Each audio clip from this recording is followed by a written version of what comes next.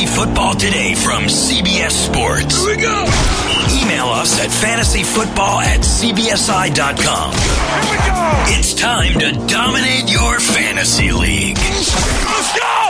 Now, here's some combination of Adam, Dave, Jamie, and Heath. And we're down to our final two games before Super Bowl 53. We have the AFC Championship game between the Chiefs and the Patriots. I know Heath Cummings is happy about that. And the NFC Championship game is between the Saints and the Rams. Both games are rematches. Both games should be exciting.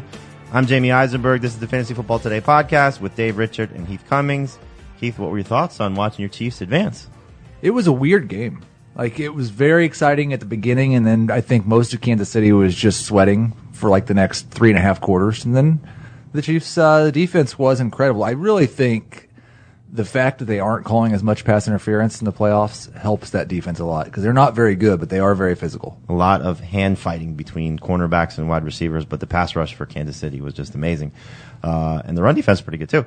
Dave, what were your thoughts seeing the other games unfold? Nick Foles almost pulled it out. I was convinced when they were up 14-0. I thought, well, this is it. Philadelphia is just one of those teams that they turn it on when the playoffs start, and Nick Foles is that dude, I guess. But when the Fletcher Cox went out, Brandon Brooks got hurt, that's when things got a lot better for the Saints. Cox did come back in, but I don't think he was as effective. And Drew Brees got it going. You kind of remember that Drew Brees this time of year is that dude. Don't you think if Alshon catches that pass, the Eagles go score a touchdown? Probably. I mean, Yeah. Just the Nick Foles magic, the team of destiny, all those things were coming into play. And, obviously you saw the look on Alshon Jeffrey's face. If you were able to see some of his remarks after the game, he took onus for the loss. And we come to find out that he played the game with cracked ribs. Also played all of last season, or the majority of the end of the season, with a torn rotator cuff. So, tough guy on his part. Unfortunate situation that he was the cause, or at least the reason the end of the game happened the way that it did. We're recording this on Monday, January 14th. Just to recap the scores: the Chiefs beat the Colts 31-13. Rams beat the Cowboys 30-22. That was on Saturday. On Sunday, the Patriots do what the Patriots do. They advanced the AFC Championship game, beating the Chargers 41-28. Dominant performance by them. And the Saints beat the Eagles 20-14. What we're going to talk about today, we'll get into a little bit of the latest news and notes, talk about the future for Antonio Brown, Larry Fitzgerald, Deshaun Jackson, Rob Gronkowski, all four players potentially moving on to different teams or moving on from the NFL. We'll get into a little bit more of the coaching news that's happening around the league. Two head coaches expected to be named once their teams are eliminated. Brian Flores to the Dolphins, Zach Taylor to the Bengals. We'll go over some plays from the divisional round, and by plays I mean the players, most of the guys that were eliminated, because we'll talk about the team still playing over the next couple of weeks as they advance, and we'll answer your emails. Before we get into the news and notes, two guys in that Colts-Chiefs game of note for fantasy owners for 2019. Marlon Mack and Damian Williams. Mack did not have the greatest performance, did average 5.1 yards per carry, so Adam Mazur's YPC for life continues. Mack had 9 carries for 46 yards, no catches on one target. Damian Williams was a star, however, 25 carries for 129 yards and a touchdown, and 5 catches for 25 yards on 6 targets. We did a non-PPR mock draft last week. I know I said that we would talk about that in the coming weeks. We're not going to talk about that today. I'll give you some sprinkles of where some of those players were drafted that we're going to talk about throughout the course of the show.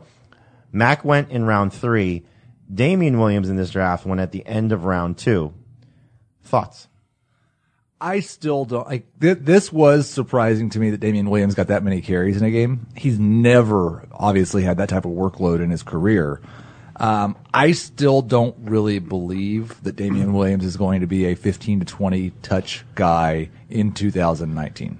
And so maybe over the next 2 weeks of 2019, but not next season. I expect the Chiefs address the position. He'll be part of a committee going into the preseason, and he may have a role, but I don't think he's going to be the feature guy. I think into the second's way too early. Jamie, do you remember when you talked about how the Steelers running backs for years have been great? It's the system that they're in. It's just the way that it is with that team. And I think coaching's got a lot to do with it. And that got me thinking about Kansas City and Andy Reid. And what do we know about Andy Reid and all the running backs he's had? He's had a lot of really good running backs, but they've all been schemed really well.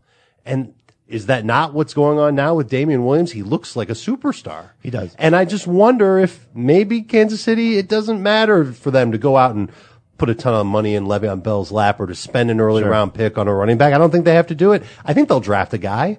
But I think for now, Damian Williams is going to be their top running back next year. So let's go back a couple of years. They spent a 3rd round pick on Kareem Hunt, and Spencer Ware, who is kind of a similar situation to Damian Williams, was expected to be the starter in name only going into camp, excuse me, with Hunt competing for the job. Now, we thought that Hunt had the upside to take over for Spencer Ware, and I'm sure we'll probably say the same thing about whatever rookie that they do invest in, or maybe free agent. Could be a Tevin Coleman type, a TJ Yeldon type, 3rd down type of guy, but somebody who fits the system. But they did pay Damian Williams prior to the start of the playoffs, and I think showing that they do like him. And to your point, Heath, while he may not be this type of player, right now he's this type of player. And so I think it's something to consider. Yes, round 2 is probably too soon. But if he has potentially 2 more strong games and they don't significantly invest into the position, then he may creep his way up into that round 2 to 4 range. So that's something to consider. And in our PPR mock draft, he did go, I believe, in round 6. So it may slipped a little bit in that format. Marlon Mack in round 3, is that kind of the spot you think he'll settle in? Yeah. That's where he'll go. Unless they don't. Of course, circumstances will change. And I wonder if they're as in love with him as maybe some people who had him on their fantasy teams late in the season are. Because he's injury prone, man. And he got hurt in this game too. Exactly. So I'd be concerned about Marlon Mack lasting a long time, and I don't know if I want to spend certainly not a 2nd round pick on one of those running backs, but a 3rd round pick, maybe you do it. I don't think he's going to be, he might start the season as the main guy in Indy's backfield, but I don't think he'll be the only guy. They did, for what it's worth, spend 2 draft picks on running backs in this previous NFL draft with Nyheim Hines and Jordan Wilkins, and Hines establishing himself as more of a pass catcher, Wilkins more of a direct backup, but we'll see how they, again, address the position. This is one of the rumored destinations for Le'Veon Bell. We'll talk more about those running backs when we get into the divisional round review. So some news and notes from since our last podcast, essentially. A lot of it has to do with coaching and players on the field, but Antonio Brown still drawing a lot of news and attention for some of the things that are happening with his situation in Pittsburgh. Here's what Steelers president Art Rooney II said on Thursday, basically after we recorded our last show. So he said, "There's not much we can do right now. We have time to make a decision. We'll look at all the options. We're not going to release him. That's not on the table. But I will say all other options are on the table. Whether the situation can be reconciled and have him back on the team next year, we're a long way away from thinking that can happen. We're not closing the door on anything at this point." So according to the Pittsburgh Post-Gazette, the Steelers cannot do anything with Brown until March 13th, which is the first official day of the new season. He's due $2.5 million roster bonus on the 5th day of the league year. So my math, I believe that's March 18th. Or I guess March 17th, excuse me. And then he's scheduled to count over $22 million against the salary cap this coming season. If the Steelers trade him, he would still count over $21 million, but of the remaining of his $40.8 million signing bonus, but he would save the Steelers $15.1 million in real money. So depending on how you dice that all up, it's annoying, essentially, in how you think about it. So just think of it this way. The salary cap is going to be like $180 million. Mm-hmm. So 1/9 of the Steelers salary cap would be in a player that they don't have on their roster. They can get around that for a year, but it's not ideal. And 1/9 is not correct. No, it's not ideal at all, but I don't think he's coming back on the team. From what they're saying and the reports coming out of it does not sound like, and you're hearing again Art Rooney saying, hoping to reconcile the situation, but who knows how they really feel, given that he walked out on the team during a Week 17 game or practice situation when they had to win that game and try and make the playoffs. According to the NFL Network, the Broncos could be one of the teams interested in Antonio Brown, and other teams that also could be looking at him are the Jets, the 49ers, and the Colts. In our, again, this latest mock draft, he was selected in round 2, first pick off the board in that round after Odell Beckham, Devontae Adams, and DeAndre Hopkins. So I asked both you guys to give me some good destinations for Brown that would probably keep his value in the same range. I mean, leaving the Steelers and what he has there, I don't think is going to be a good thing for him unless he does miraculously end up with the Patriots and Brady's still playing at least this level. The Saints, which could obviously use a number 2 receiver, as we saw in the playoffs with Michael Thomas just dominating everything. The Rams, but we know that they've spent the last 2 off seasons revamping their receiving core. And obviously the Chiefs, if Patrick Mahomes were to get his hands on Antonio Brown, that would be fantastic. But I don't think any of those scenarios are very realistic. What do you guys think the best spot for him? I'll start with you, Heath. The first, I came up with two. The first one I think is by far the best option, San Francisco, because we get him in Shanahan's offense. We get him with Jimmy Garoppolo. There's really there's decent wide receivers in San Francisco, but there's nobody that's going to keep him from getting 150 targets for the season. So I think that'd be fantastic. The other one I came up with wasn't on the list of teams that could be interested, but I'd love to see him on the Browns with Baker. That would be fun. And I don't think that's realistic because I don't think the Steelers would trade him to the Browns unless the Browns grossly overpaid. San Francisco is going to be one of those teams where I think he could still have like top 10 value. I almost took your question, Jamie, as a trick question because I don't know if there's a team he can land with where he's even going to be a top 5 wide receiver. No, think about everything that's like He's perfect not a top for him. 5 wide receiver for me now. He is for me if he stays in Pittsburgh because I just think the synergy with Roethlisberger and the track record of him in that offense, I think that continues on. I don't think that's going to happen though. I think we're going to see Antonio Brown in a different uniform. What about Philadelphia? Would that be such a bad spot for him? I think No. Carson Wentz would be the quarterback. Maybe not quite as accurate as Ben Roethlisberger, but a big physical passer who can keep plays alive with his legs and chuck it downfield and a good, smart play caller. I wouldn't hate to see him there. And the other team that I had, I've got a couple that are like dreams scenarios. Like Tampa Bay would be a fun place for him to go. I don't see how that happens, but him with Bruce Arians would be a lot of fun. If he's the number 1 in Jacksonville and Nick Foles is the quarterback in Jacksonville, I think that could be kind of fun. What about Oakland? If he's the new number 1 receiver in Oakland, if he with goes to Derek Oakland, Carr, we'll know he's done. but 170 targets are going to be on the table there. He's going to get targeted like crazy. That's the problem with Philadelphia, I think, is it'd be a good situation with Wentz. It's a good offense. They'd score a bunch of points. I don't know that he gets more than 120 targets. Well, that's Andy Reid's MO, and that's Doug Peterson's MO, is that they Spread don't it. feature the number 1 guy to the level that most number 1 guys get. But would that change if they got a guy like Antonio Brown in? I don't think you keep that philosophy if Antonio Brown comes to your team and is your receiver. What your about the top Colts, receiver. though? I mean, which is what the NFL Network is suggesting. Because That would be fun. Yeah. That would be amazing for Andrew Luck. And I think he'd definitely top 120 targets there. Goodness gracious. How do you defend that if you're going up against Indy? That's Reggie Wayne, Marvin Harrison again. Yeah. And those guys had some pretty big years together.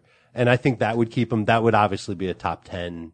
He'd be in. I mean, He look, would be a top 10 receiver in I Indianapolis. didn't mean it as a trick question, but obviously the thought was, can he stay as a number 1 wide receiver? You know, I don't think anywhere he goes, unless it's one of these just amazing offensive situations where he is going to get targeted from an elite level quarterback with a good play caller. Yeah, right. Then he stays in the top 10 range. It's a lot to ask for. Exactly. You know, I mean, you could see if I'm any team like what the Rams did to get Brandon Cooks, if I pick at the back end of the first round, I will offer a first round pick for him, but I don't think he's worth it at 31 years old to be commanding a first round pick. So the Steelers are probably going to hold out hope that somebody is desperate enough to do that.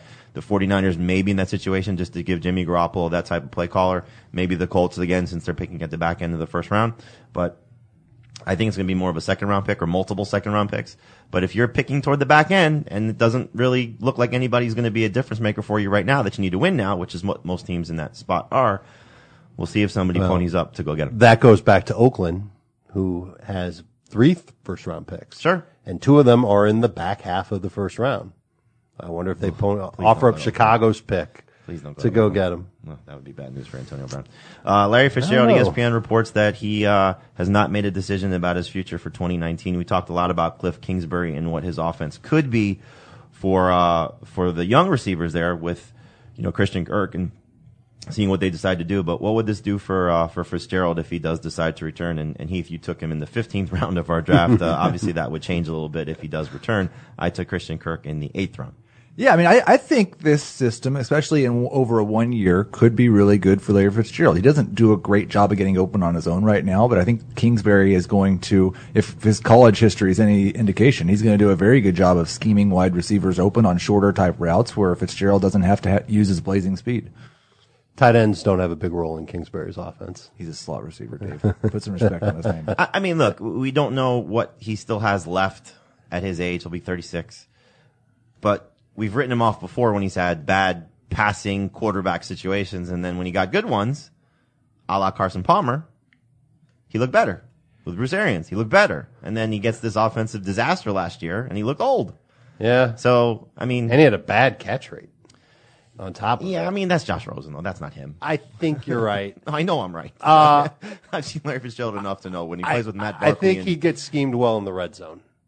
He had 6 touchdowns last year. Which is about what he's been since He'd get the to Palmer 8, but I Arians. bet the yardage wouldn't be anything special. No, but he's going to be a number 3-ish receiver, I would say.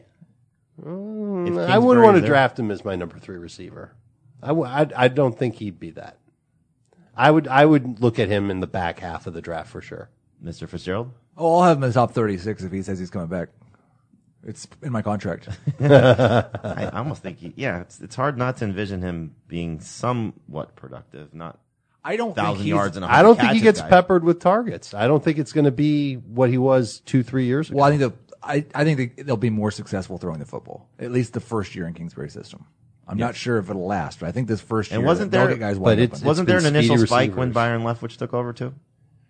In targets Yes. for Fitzgerald? Yes. I think almost certainly Yeah. there were, and it helped him out, and then it went away. Because who the heck knows why? Because All right, we'll Arizona. see. We'll see. In any event, something to keep an eye on this offseason to see what Larry Fitzgerald decides to do. If he does not return to the NFL, he's a Hall of Famer in 5 years. Start the clock now. Deshaun Jackson, the NFL Network reports that new coach Bruce Arians would like Jackson to return. It'd be fun to see bad news Jackson. for Chris Godwin. It would be bad news for Chris Godwin. It feels though like if Jackson's in Tampa Bay, it's almost like what he had with John Brown. With just the guy that can get down the field and make some plays, but it'll be inconsistent. I mean, basically that's what Deshaun Jackson's career has been. They could always just go get John Brown, They who I could go believe get is a John free Does that agent. make Chris Godwin Michael Floyd? It might. It just might. Although that'd be me carrying that flag instead of Adam this time. How bad would this be for Chris Godwin though if Jackson's back? If Deshaun Jackson is back and Larry Fitzgerald is back, I'm going to draft Fitzgerald before Godwin.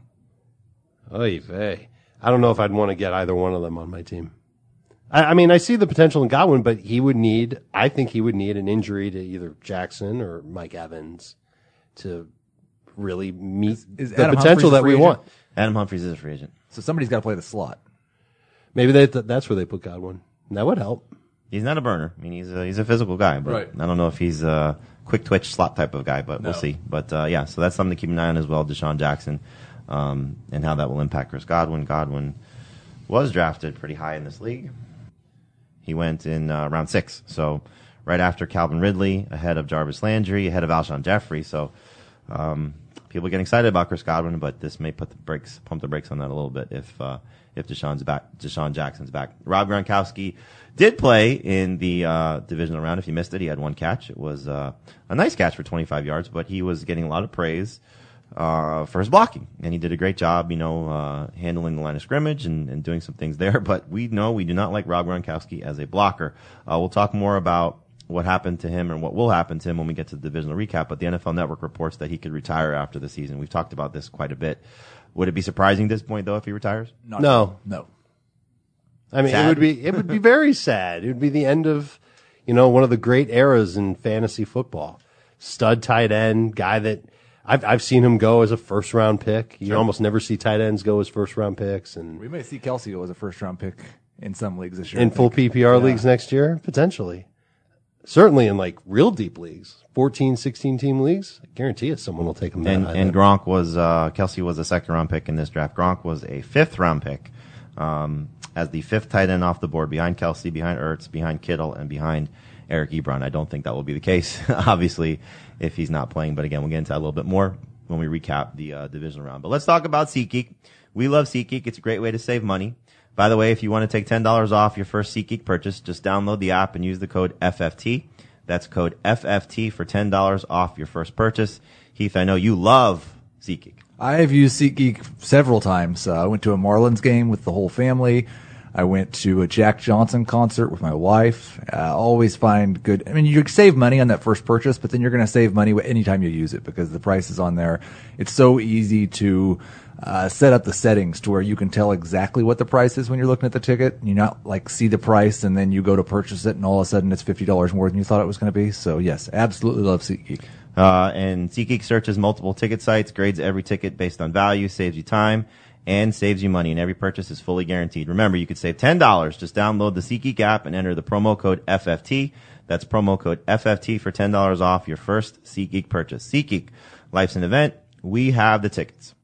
All right, so in our last podcast, we got very much into the coaching changes around the league. There were 6 coaching hires initially made, with 2 more still to go. The last 2, which seem to be in place. The Dolphins are expected to name Patriots defensive coordinator Brian Flores as their head coach, and the Bengals are expected to name Rams quarterback coach Zach Taylor as their head coach. The other 6 coaching hires that were named: the Browns hired Freddie Kitchens, the Broncos hired Vic Fangio, I'm blanking on the rest of them.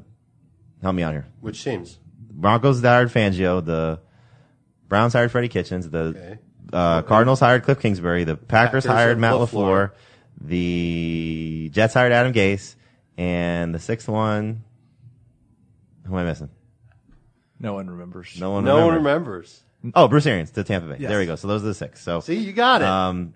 the last 2 again, the Dolphins with Brian Flores and the Bengals with Zach Taylor. The reason those have not been named officially is because those teams are still playing and they are still coaching. So at least that's the expectation. So Flores has been with the Patriots since 2004 as either a scout or a coach. He had a very strong performance, obviously, against the Chargers. But as always is the case with Bill Belichick assistants, especially on the defensive side of the ball, is it him or is it his assistant coaches that are doing the game plan? And as we know, the assistant coaches for Belichick in the NFL, his coaching tree is not exactly the most bountiful. Romeo Crennel, Al Groh, Josh McDaniels, Eric Mangini, Nick Saban, Jim Schwartz, Bill O'Brien, and Matt Patricia. And we're talking Nick Saban with the Dolphins, not Nick Saban with Alabama. Matt Patricia and Bill O'Brien that are currently coaching. O'Brien's had the most success in terms of wins and losses and playoff appearances. Patricia, the jury's still out on him. So what are your thoughts on Brian Flores taking over the Dolphins job? More importantly, it sounds as if Jim Caldwell could be hired as the offense coordinator. Well, let me just tell you that a Patriots defensive coach combined with Jim Caldwell, that's just going to lead to unbelievable optimism running through South Florida. I'm being sarcastic. I don't love the Flores hire, and I'm very wary of the Jim Caldwell hire. I know Caldwell has been at the helm of some very good offenses, but those have been with very good quarterbacks.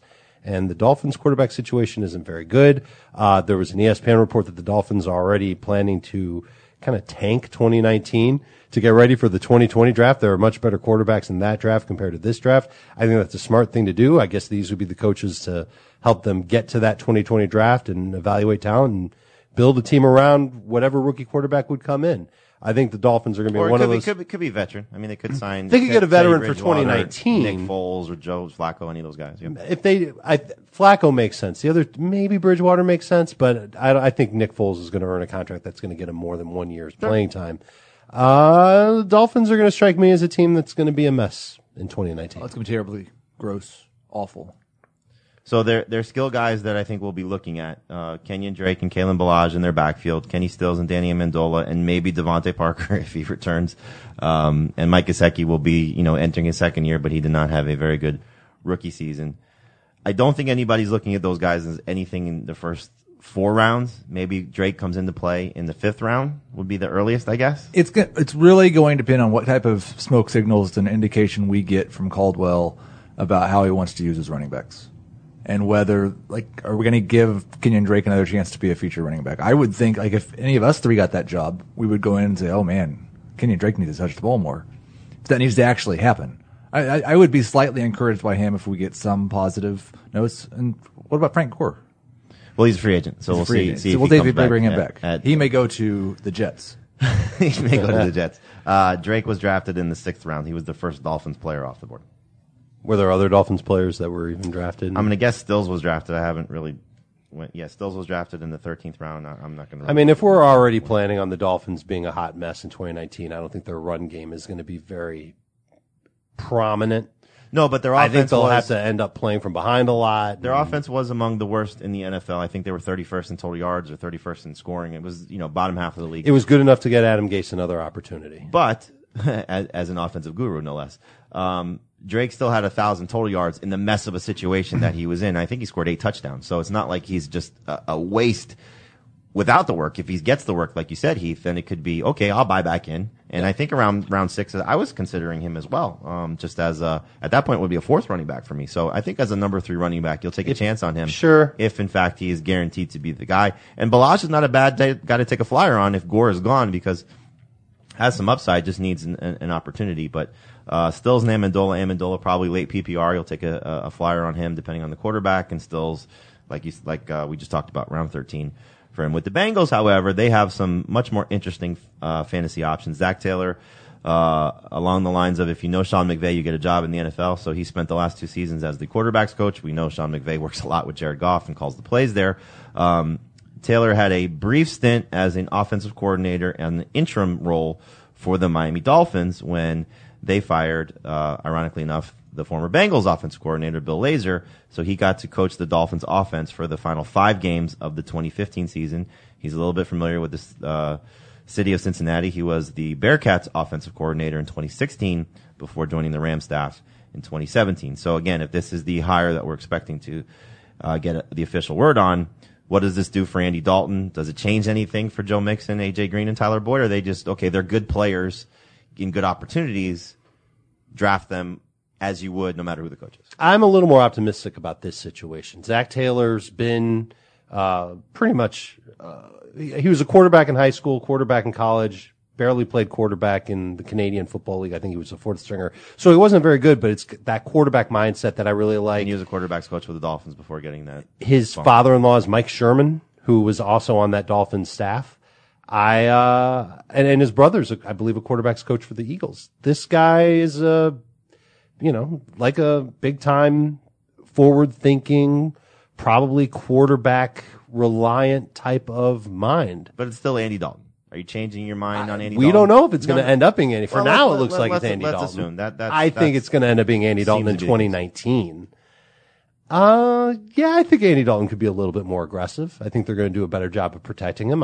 I'd like to see what this receiving core looks like and what the offensive line looks like. Well, I mean, I think And if so- you know what these skill players are. AJ Green's back. Tyler Boyd's back. The third What are guy's they gonna do at probably tight John end? Ross. The tight end, I'm assuming, is going to be Tyler Eifert if he's healthy. It shouldn't If not, matter. Tyler Kroft, I don't if think he's I'm not going to healthy. draft If him not because CJ of the tight Uzama. end. If they're, I mean, they have the same 3 guys. It's not going going to make a difference. The offensive line is what's going to really make the difference. Which for played Dalton. well last year until Andy Dalton got hurt. I mean, you had Billy Price playing well. He was in and out of the lineup. But though. he was hurt. Right. And the left tackle was hurt. Cordy Glenn was in and out of the lineup. He was hurt. When they were healthy, that's when Joe Mixon was awesome. And Andy Dalton was putting up decent numbers with Green, with Boyd. Remember that game against the Ravens on Thursday night?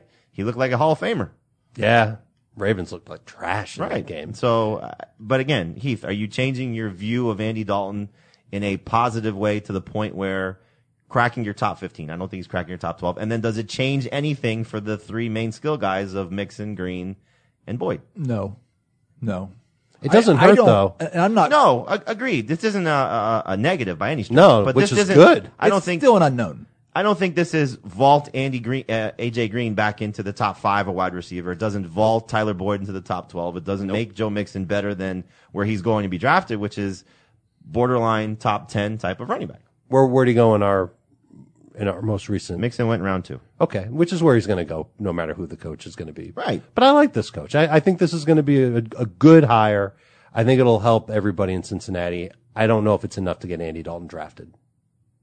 Great. AJ Green went in round 3. I took Tyler Boyd in round 6. So, I mean, that's kind of the range That's that where these they're guys gonna are go. going to go. I don't think, again, Boyd in round 6 might be pretty good, actually. Yeah, I was happy with that. I think he'll be 4 to 6, depending on how it goes. He had a 3rd-year breakout, so we'll see how he builds off of that, and hopefully he's 100% healthy coming off of the knee injury that he sustained toward the end of the season. The Browns made an interesting hire as their offense coordinator to pair with Freddie Kitchens, and that's Todd Monken. I don't like the scenario from one standpoint. I would have liked to see Monken go somewhere where he would be the de facto play caller. Not that he may not call plays here, but in a situation where he doesn't have another offensive mind, young play calling type of guy in front of him that he can maybe put his hands on the offense a little bit more. But he's going to work with Freddie Kitchens.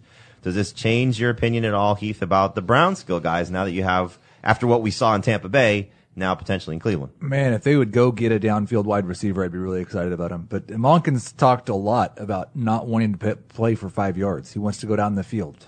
When Freddie Kitchens took over, Jarvis Landry stopped seeing so many short targets because he wanted to go down the field. I think the Browns want to be vertical. They just need one receiver that can do that consistently. But Adam Humphries was a star for Todd Monken. He did. And if he Landry did goes back in the slot, yeah, I think Landry will go back in the slot probably. I'm not going to draft Jarvis Landry this year. now they have. I mean, you could say Antonio Callaway has the potential to be a good downfield receiver. Yes. And if they do bring back Brashad Perryman as a free agent, who got new life with the Browns and looked pretty competent with the few targets that he got on occasion, there's one guy who's a free agent which would be interesting to see in Cleveland, and that's Tyrell Williams. Oh, for sure. That would be fun, to see him maybe end up in that type of spot again. Like you said, Dave, I don't think the Browns are going to go get Antonio Brown, but No. How much fun would that be? So, your thoughts on the Browns skill players with Todd Monken? I think it's going to be a very good mind meld between Kitchens and Monken. Monken, I think, has proven that he can be a good play caller, even though he got the job taken away from him in Tampa Bay. He might have been a little too aggressive for Dirk Cutter's taste, but he knew that he didn't have a run game then. He's got a run game now. True. Cleveland's an offense on the rise. They're going to be a lot of fun next year, but Heath's right. They got to add another wide receiver. They need a number one outside threat. I don't think Callaway can be it. Can we just do Antonio Brown for Jarvis Landry in a second? I'll tell you what, though, I'm taking Antonio Callaway with late round pick in every draft. Because Sure. This makes him better than what he was as a rookie. Is he Deshaun Jackson, like the last couple of years of Deshaun Jackson? If he's Deshaun Jackson when he was in Tampa Bay, you'll be thrilled with wherever you're getting Yeah, Antonio sure, Callaway sure. with, 'cause John Jackson- Brown could be interesting there too. John Brown could be interesting there. Maybe as they're well. playing musical chairs. One of those guys ends up. Honestly, maybe though, it's Deshaun in Cleveland and it's John Brown in Tampa Bay. I would like to see John Brown stay on the East Coast just for his health because he made it through 16 games without any issues with the sickle cell trait. So hopefully that may have been contributing to it. Not that Cleveland has the same environment that Arizona had, but still, he was very good on that side of the country. Speaking of Baltimore, the Ravens have promoted Greg Roman from their tight ends coach to be their offense coordinator. He is replacing Marty Mornhinweg. And we know Greg Roman, what he likes to do, and that's run, and run some more. So he's got the right team to run as a result. Lamar Jackson and the running game in Baltimore, conversely, the passing game in Baltimore, depending on who the wide receivers are there, is this going to be just, unless they get some superstar receiver and we buy all into Lamar Jackson becoming a better passer, avoiding the receivers in Baltimore, Yeah. at least as presently constructed. Michael Crabtree could return. Willie Snead almost definitely will return. And as you've probably gathered by what we've been saying, John Brown is a free agent, so he may leave the team.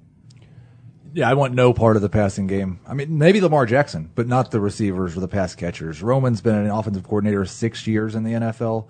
His team has been top 10 in rush attempts all 6 years. Oh, yeah, he loves to run the top ball. 3, 4 of the 6 years. So they are going to run the ball a ton. I'd like to have their running backs, and I don't know if that's set in stone. which one? But it's That's the thing. I don't think Alex Collins has a chance of making it back to this roster next year.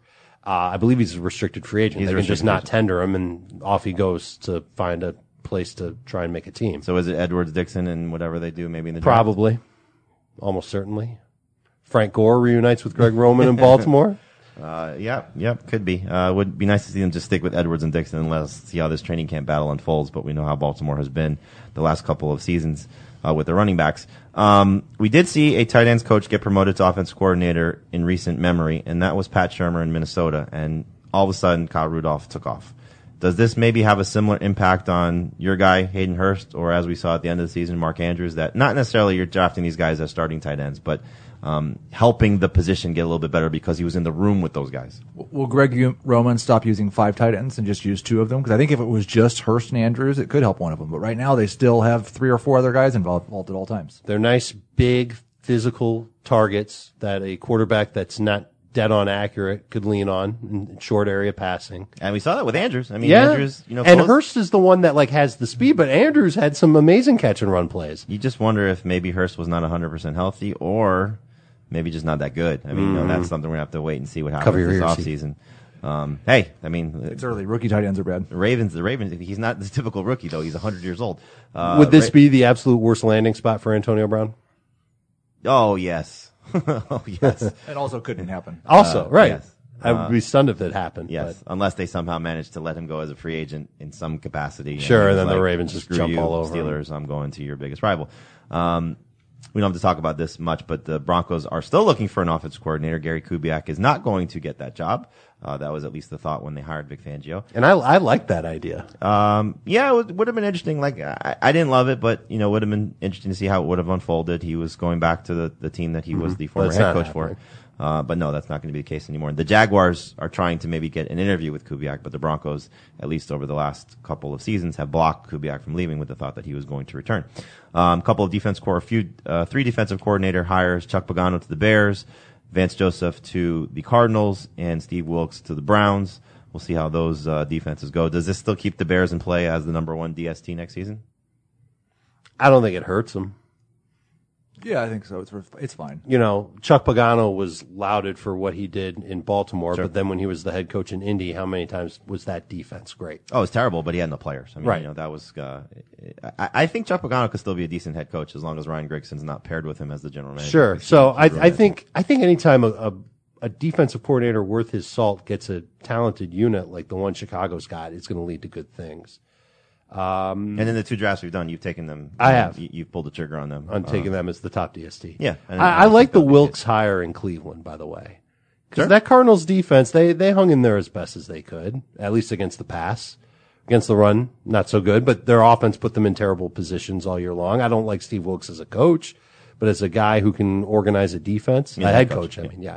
As a guy who can organize a defense, I think he'll be okay. No, he was great in Carolina as their defense coordinator, which is why he ended up getting a lot of interviews and eventually getting hired. But we saw how that worked out. And look, Vance Joseph's had a decent track record also as a defensive coach. We'll see what he does with the Cardinals. However, that's a team that needs a lot of work. I'd be worried about that run defense. Yeah, sure. On that side of the ball. All right, we'll get into the division round recap right after this. The national sales event is on at your Toyota dealer, making now the perfect time to get a great deal on a dependable new Toyota truck. Like a rugged half-ton Tundra, workhorse by nature, powerhouse by design, the Tundra combines raw capability with premium comfort and advanced tech to fuel your wildest adventures. And with the available iForce Max hybrid powertrain, you can take electrifying horsepower farther than ever before. Or check out the fully redesigned Tacoma, delivering trail-dominating power and captivating style. The new Tacoma was born to make your off-roading dreams come true.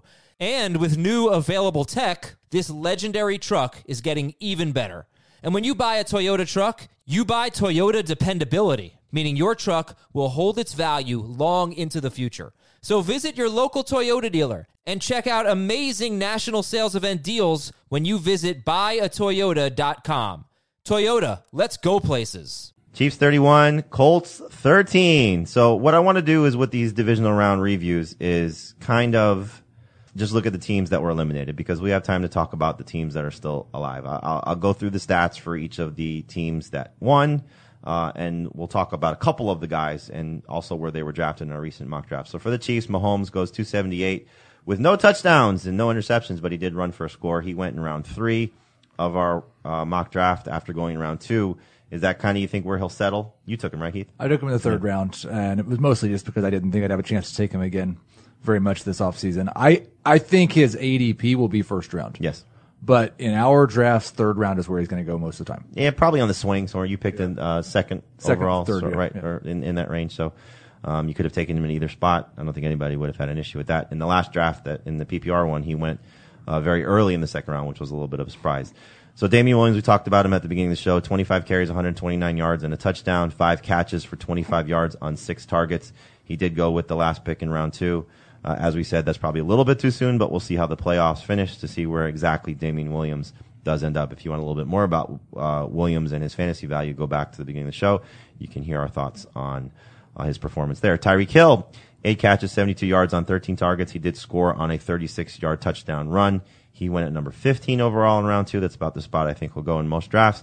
Travis Kelce went right after him. He had 7 catches for 108 yards on 10 targets. Sammy Watkins was interesting. He came back after missing the last 5 games of the season with a foot injury. 6 catches for 62 yards on 8 targets. He went in round 10. I drafted him. Do you think he'll increase his value if he has a strong off season, or is he going to be a double-digit type of guy?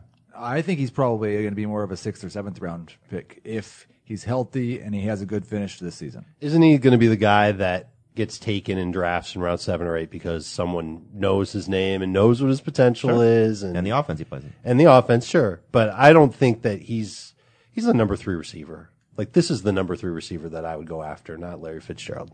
Oh, agreed. I think there's more upside with him, but as we know, he has a hard time staying on the field, as he proved this year. When he was on the field, he's had some very good, if not great moments, but Missing 5 games at the end of the season, including the fantasy playoffs, is a little bit hard to stomach when you know that that's the potential for him. 6 for 62 if he scores. That's a good day. It's not a bad day in PPR with the 12 PPR points. For the Colts, so their season ends. Andrew Luck, 203, 1 touchdown, no interceptions. He did rush for 17 yards on 2 carries. This was only the 5th game for him under 20 fantasy points.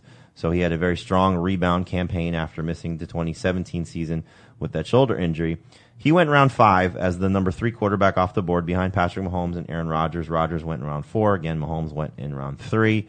Is this about the spot you think for Luck? And do you think, I know you guys have, as of now, Luck as the number 2 quarterback. I have him as the 3rd quarterback behind the 2 guys who went ahead of him. Do you see him slipping maybe behind anyone else potentially this offseason? I don't. I think he's gonna be my number 2 guy. Then things change. Antonio Brown's gonna join a new team, and we'll see where he ends up. Oh, I mean, obviously, if Brown goes to if he goes to Indy, is he the number 1 quarterback? No, but he'll be number 2 for sure. He should be great. His offensive line let him down in this game, if you ask me. That and his defense. Those 2 factors, they're kind of important. I think his defense probably played as well as they could play against the right, Chiefs. but they were shell shocked early on, and it really changed Andy Reid the off flow the of the bye. game. Yeah, it really was. Yeah, this didn't change anything for me with Luck. He's probably going to be number 2. There's something that could happen that could get me excited about Rodgers, make me move him ahead of Luck. I can't see moving anyone else ahead of Luck though. Yeah, again, nice to see him rebound, and again, only 5 games under 20 fantasy points, so he was very consistent throughout the course of the season. Marlon Mack, again, we talked about him at the top of the show. I just wanted to add one thing about the draft. He went in the 3rd round. He went ahead of Leonard Fournette, which is probably not a surprise, but he did go ahead of Sony Michel, Chris Carson, and Kerryon Johnson. Now, obviously, Michel's coming off this dominant performance, which we'll talk about. Do you think he's in that mix of these 4 or 5 running backs, or well ahead, maybe behind? I probably would take him behind this group. I think I'd probably rather take Mack in the 4th round. I would prefer to take Mack in the 4th round as well, but I might put him in that. I put Leonard Fournette in that same bin. I don't know if Fournette's I'd rather have all necessarily these guys than Fournette. like Michel, I would take ahead of them all. I'm probably going to come out on the aggressive side on Kerryon. And then Carson's probably going to be like that guy that I would take in round 3, but I prefer to take in round 4. The one thing, well, all those other guys went in round 4. Fournette, Michel, Carson, and Kerryon. Fournette was he may have been the end of round 3. But right. So if I had to pick one of these 5 that we're talking about, it's going to be Sony as the one to go ahead of him. Yeah, and especially in this if I had to format, rank these 5. This is non-PPR where both Mack and Michel benefit. Both guys did not prove themselves to be significant pass catchers.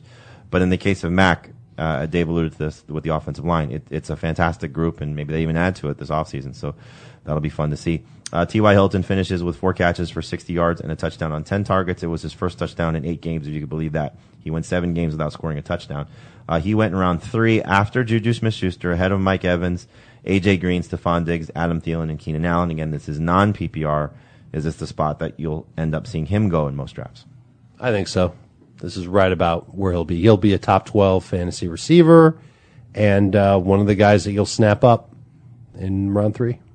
You like him better than these guys? Worse than these guys? I like Juju better than him, but I'll take Hilton over everyone else.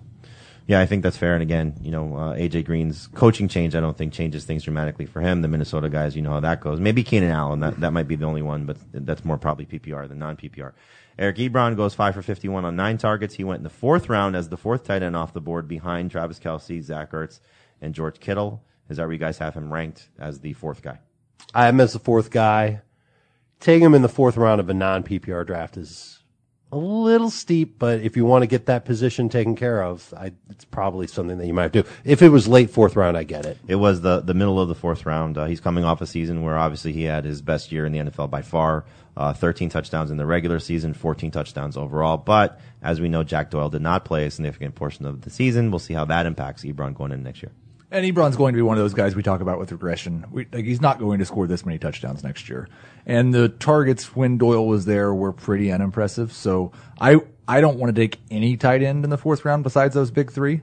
So I'd probably just wait. Yep. And, it's going to be interesting because, like you said, I agree. I think you'll see Ebron come back to the pack a little bit. O.J. Howard now as a coach who does not feature the tight end in Bruce Arians. Gronk is fading fast. Evan Ingram, we saw when guys were healthy, when guys weren't healthy. Got to get one of those big 3. I mean, the 2 drafts that we've done, I took Kelsey in the second round, and I took Kittle in the third round, and I was not even concerned about, and I passed on wide receiver. We'll talk about my teams and our teams when we get to this draft recap probably next week, but I'd rather have the tight ends secured than the receiving core. And there was a draft that we did. It was our PPR draft where I didn't take a tight end until later. They were getting taken in front of me, and I was pissed. Yeah, I want to have one of those stud tight ends. They're going to get pushed up in drafts. It makes you feel a lot more comfortable when you see your team having those guys out there and the numbers they produce. The Rams beat the Cowboys 30-22. For the Rams, Jared Goff, 186 passing yards, no touchdowns, 6 carries for 12 yards on the ground. He went in around 10. Is this just one of those guys that, I figure most drafts will be in that round 6 to 9 range is where he'll start to go, that you're going to settle for but be thrilled about?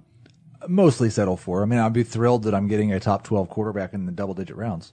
But I'm not going to take him in rounds 6 through 9. So if that's where he starts, I'm not saying we aren't. I'm saying most drafts. That's where I think his ADP will probably be in that range. He is someone I'm fine with as my starting quarterback going into the year, but only if I get him at a huge value. Right, and I think that'll be the case for him. We've seen now 2 seasons with him under Sean McVay. The coaching staff for Sean McVay is getting ripped apart in some cases. Losing Zach Taylor, we'll see if that's any sort of impact. But Goff has proven to be a good and sometimes great fantasy quarterback. Typically at home, this was a little bit of a surprise that he did not play as well in Los Angeles. Todd Gurley comes back after missing the final 2 games this season with a knee injury. Goes 16 carries for 115 yards and a touchdown, 2 catches for 3 yards on 2 targets. He went number 1 overall, no surprise there. The big surprise in this game, though, was C.J. Anderson. While Gurley was healthy, 23 carries for 123 yards and 2 touchdowns. So this is now 3 games in a row with him with over 100 yards rushing and a touchdown. Now, he's a free agent this offseason. Getting a lot of questions on, what do we do with Todd Gurley if C.J. Anderson is back? I'm not worried. Are you guys worried about if C.J. Anderson is there and what we're seeing from potentially the final few games of the season for the Rams, that they could be more of a tandem than a featured scenario? Couldn't we just chalk this up to a veteran running back who had fresh legs and joined a really good offense at a time when they needed Forget about a the 2 running previous back? games. This game is what people are focused on because they saw him have more carries, more goal line opportunities, more touchdowns, and more production. How do you think Gurley looked in the game, at least early on? Sluggish. But they said it on the Right, broadcast. conditioning was an issue. So I think that's part of the reason why Anderson had the work that he had. To answer your question, Jamie, no, I'm not worried. I would like to not be worried. If this goes on for 2 more games and they split carries and they go win the Super Bowl with this approach and then they sign C.J. Anderson and bring him back, I'm going to have a very hard time ranking Todd Gurley number 1. So you would put him where? Behind Barkley, behind Zeke, behind who? I think behind Barkley, behind Zeke. So he'll be third. I think he'd be third. I think the one thing to take into account is what they do this offseason. I can tell you right now, there's probably 3 teams that are going to be begging for C.J. Anderson to come sign with them. The Packers, the Cardinals, and the Bengals. You're saying that Sean for a McVay reason. Oh, they see him touch something and it works. I was thinking the Chiefs. The Chiefs, it would be interesting too. Look, C.J. Anderson is not the most svelte of running backs. He certainly is running well, but we know what his track record has been when he's been given extended work. He does not necessarily finish the season, and he flamed out in Carolina when he was expected to be in tandem with Christian McCaffrey. He didn't get an opportunity in Oakland when they lost Marshawn Lynch. And like you said, Dave, he got to a team with a great offense, a great offensive line, and certainly has taken advantage of that. But I feel bad for the team that's going to overpay him this offseason after this postseason run because they're not going to get value on their return. And please let it not be the L.A. Rams. Even if it is, I'm not moving Gurley. I think Gurley's going to be fine, and I think we're going to see this week when they're probably chasing points against the Saints, we're not going to see a lot of C.J. Anderson. So as we a little tease for our Thursday show with DFS, I will not be recommending C.J. Anderson in any lineups. I don't care what his value is. Robert Woods goes 6 for 69 on 8 targets. Brandon Cooks 4 for 65 on 6 targets. You guys both took him back-to-back in the 4th round. Cooks went 1 spot ahead of Robert Woods. I think that's great value for both those receivers. I'm sure you guys would agree. Yes. That's a great time to get either one of them. Yep. The Cowboys, for Dak Prescott, he goes 266 with a touchdown, no interceptions. He also ran for a touchdown. He really played well to close the season. He finished as the number 14 quarterback just in terms of his weekly scoring. But this was a 24-point performance. He was basically right around 21 points per game since getting Amari Cooper. He did not get drafted in this draft. Understandably so. We're only going to take one quarterback for the most part. But is there any chance that he could become someone you consider based on what he's shown you when Dez Bryant was healthy and playing well and what he's shown you with Amari Cooper now playing well? I don't know that there should be that big a difference between Dak Prescott and Jared Goff. I agree. I agree too. So I'll be fine with Dak Prescott as my week 1 start. I mean, we'll see what their schedule's like. Sure. They may have a terrible matchup in week 1, and then I won't consider him. Probably but- the Giants. I always play the Giants in week 1. Yeah, and if they're playing the Giants in week 1, I'll be fine with it. I don't mind having him as my starting quarterback, but I'm not going to pay anything more than 11th or 12th rounder. We're always looking for a quarterback that's got a great number 1 receiver, that can run the ball a little bit, that's got a good offensive line, that's in a good scheme. Okay, well, that one maybe we could debate a little bit. They did, for what it's worth, announce that Scott Linehan is coming back as the Oh, right. So that's it. We could debate that. It can't be considered a negative. It could be neutral point if you want, but he's got the stud number 1, Amari Cooper. He's got an ascending talent in Michael Gallup, who I'm sure we're going to touch on in a second.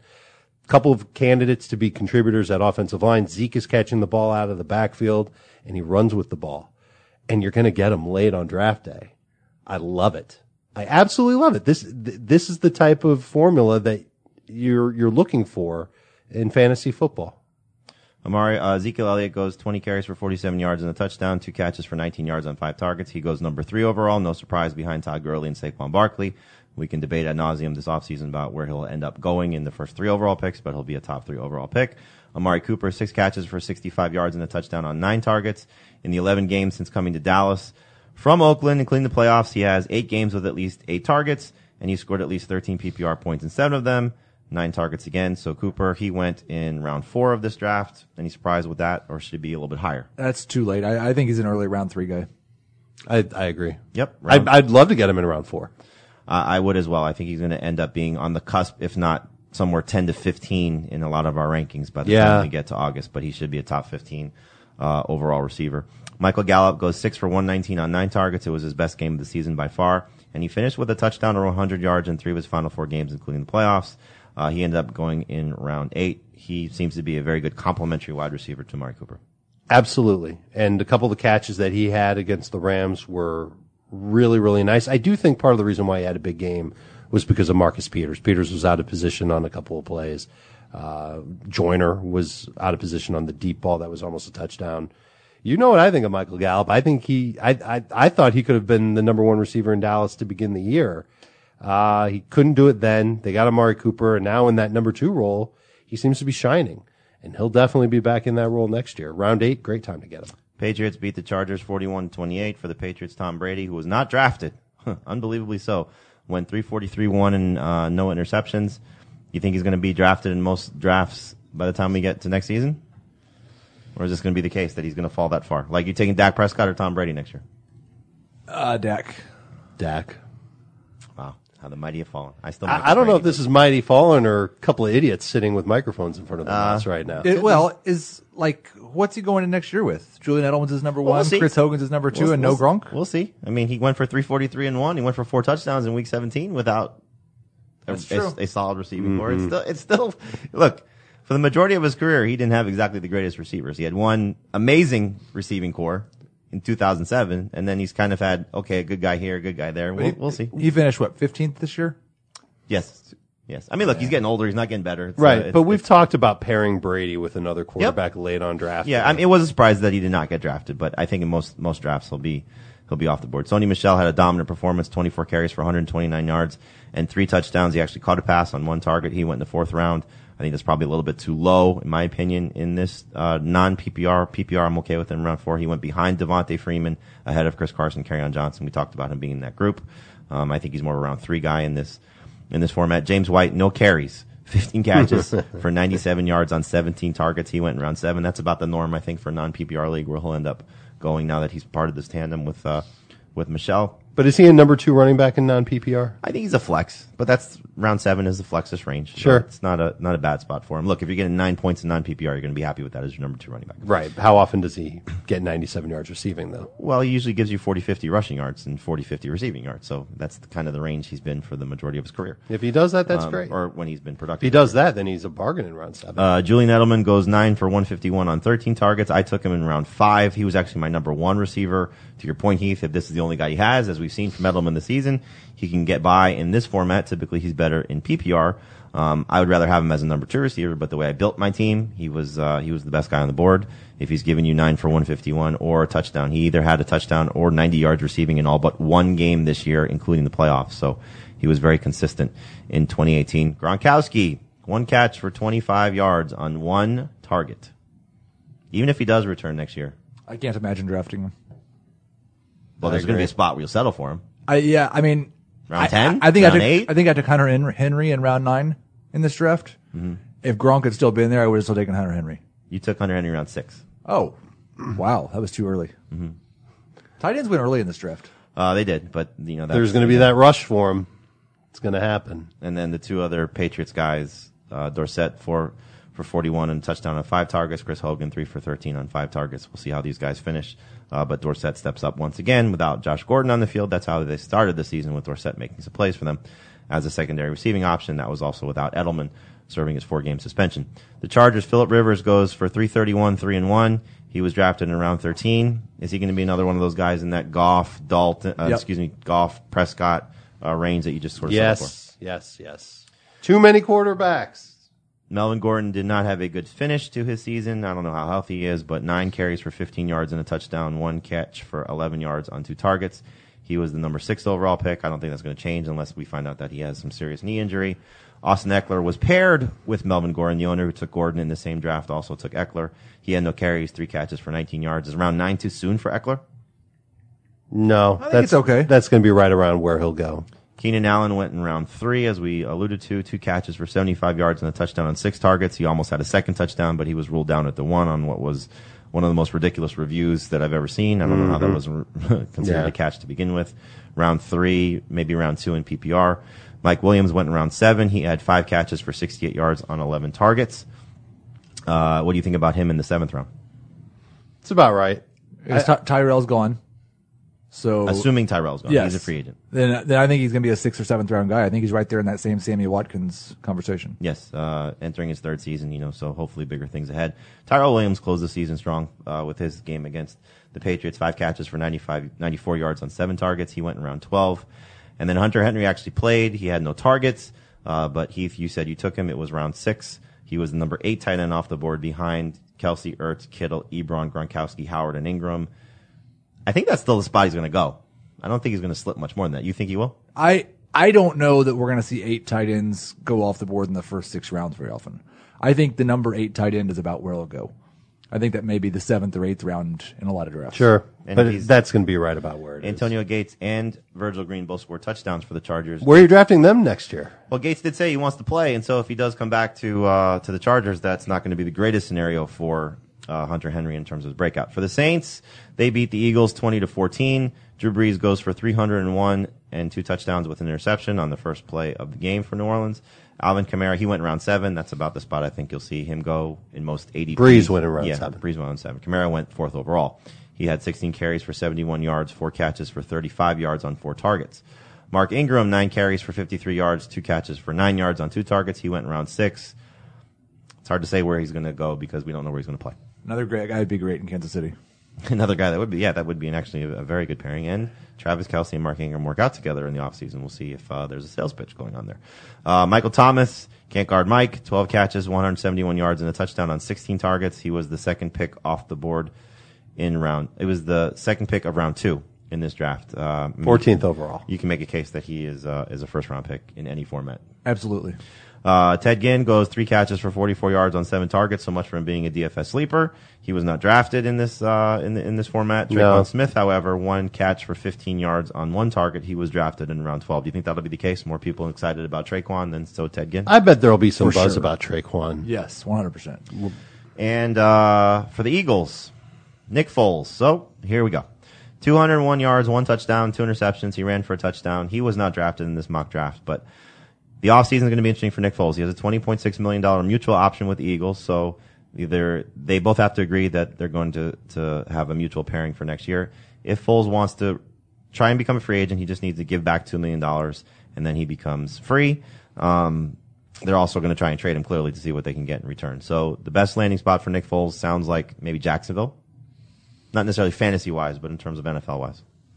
Yeah, where would the other places be? We talked about Miami as a possible spot if they want to commit to him for Giants, a couple of years. If they decide to move on from Eli Manning. The Raiders, if they decide that they're going to move on from Derek Carr. Broncos certainly could be in the mix if they move on from Case Keenum. So there are going to be some teams vying for his services. Obviously, the draft, I'm sure, will be an impact on that as well. Or he could stay in Philadelphia. A lot of people are speculating that could be the case, that he does not leave Philly and just stays there as a backup to and they trade to Wentz? Carson Wentz. I don't think they're going to trade Wentz, but stays as the backup to Wentz one more time, just given what Wentz's health is. Look, $20 million to do what he's been doing the last couple of seasons is a pretty good paycheck. Sure.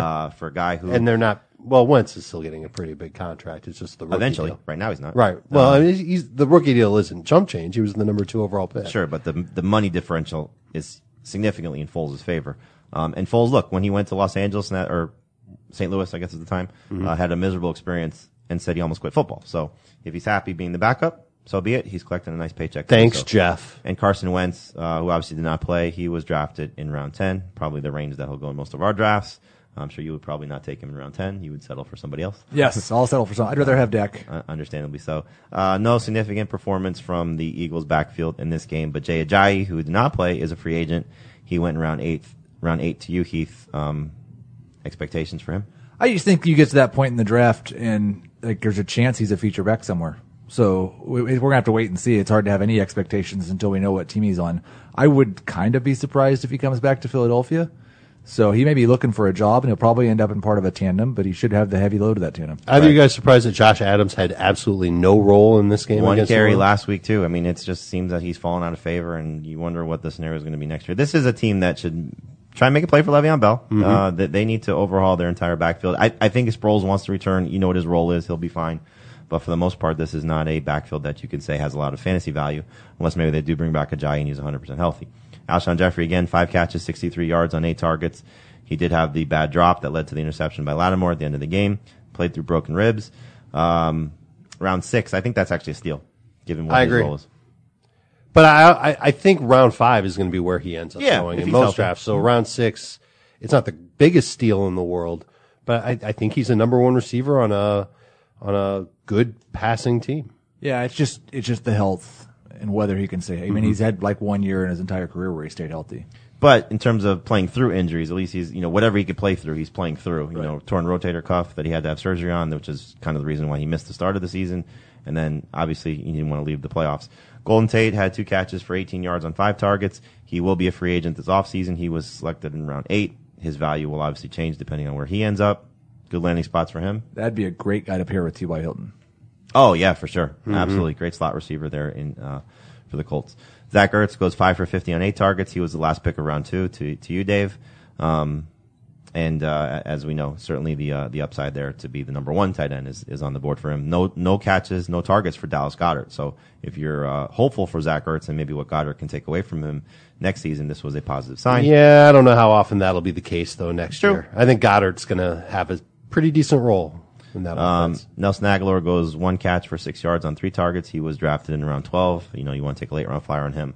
I'm certainly okay with that. I know I said that we will answer some emails. Unfortunately, we're running out of time, so we're going to do that in our next show, and we'll preview the upcoming AFC and NFC championship games on Thursday and get into some of the DFS plays for that. And I promise we will spend some more time answering emails, so continue to send them to us, fantasyfootball@cbsinteractive.com. CBSI.com.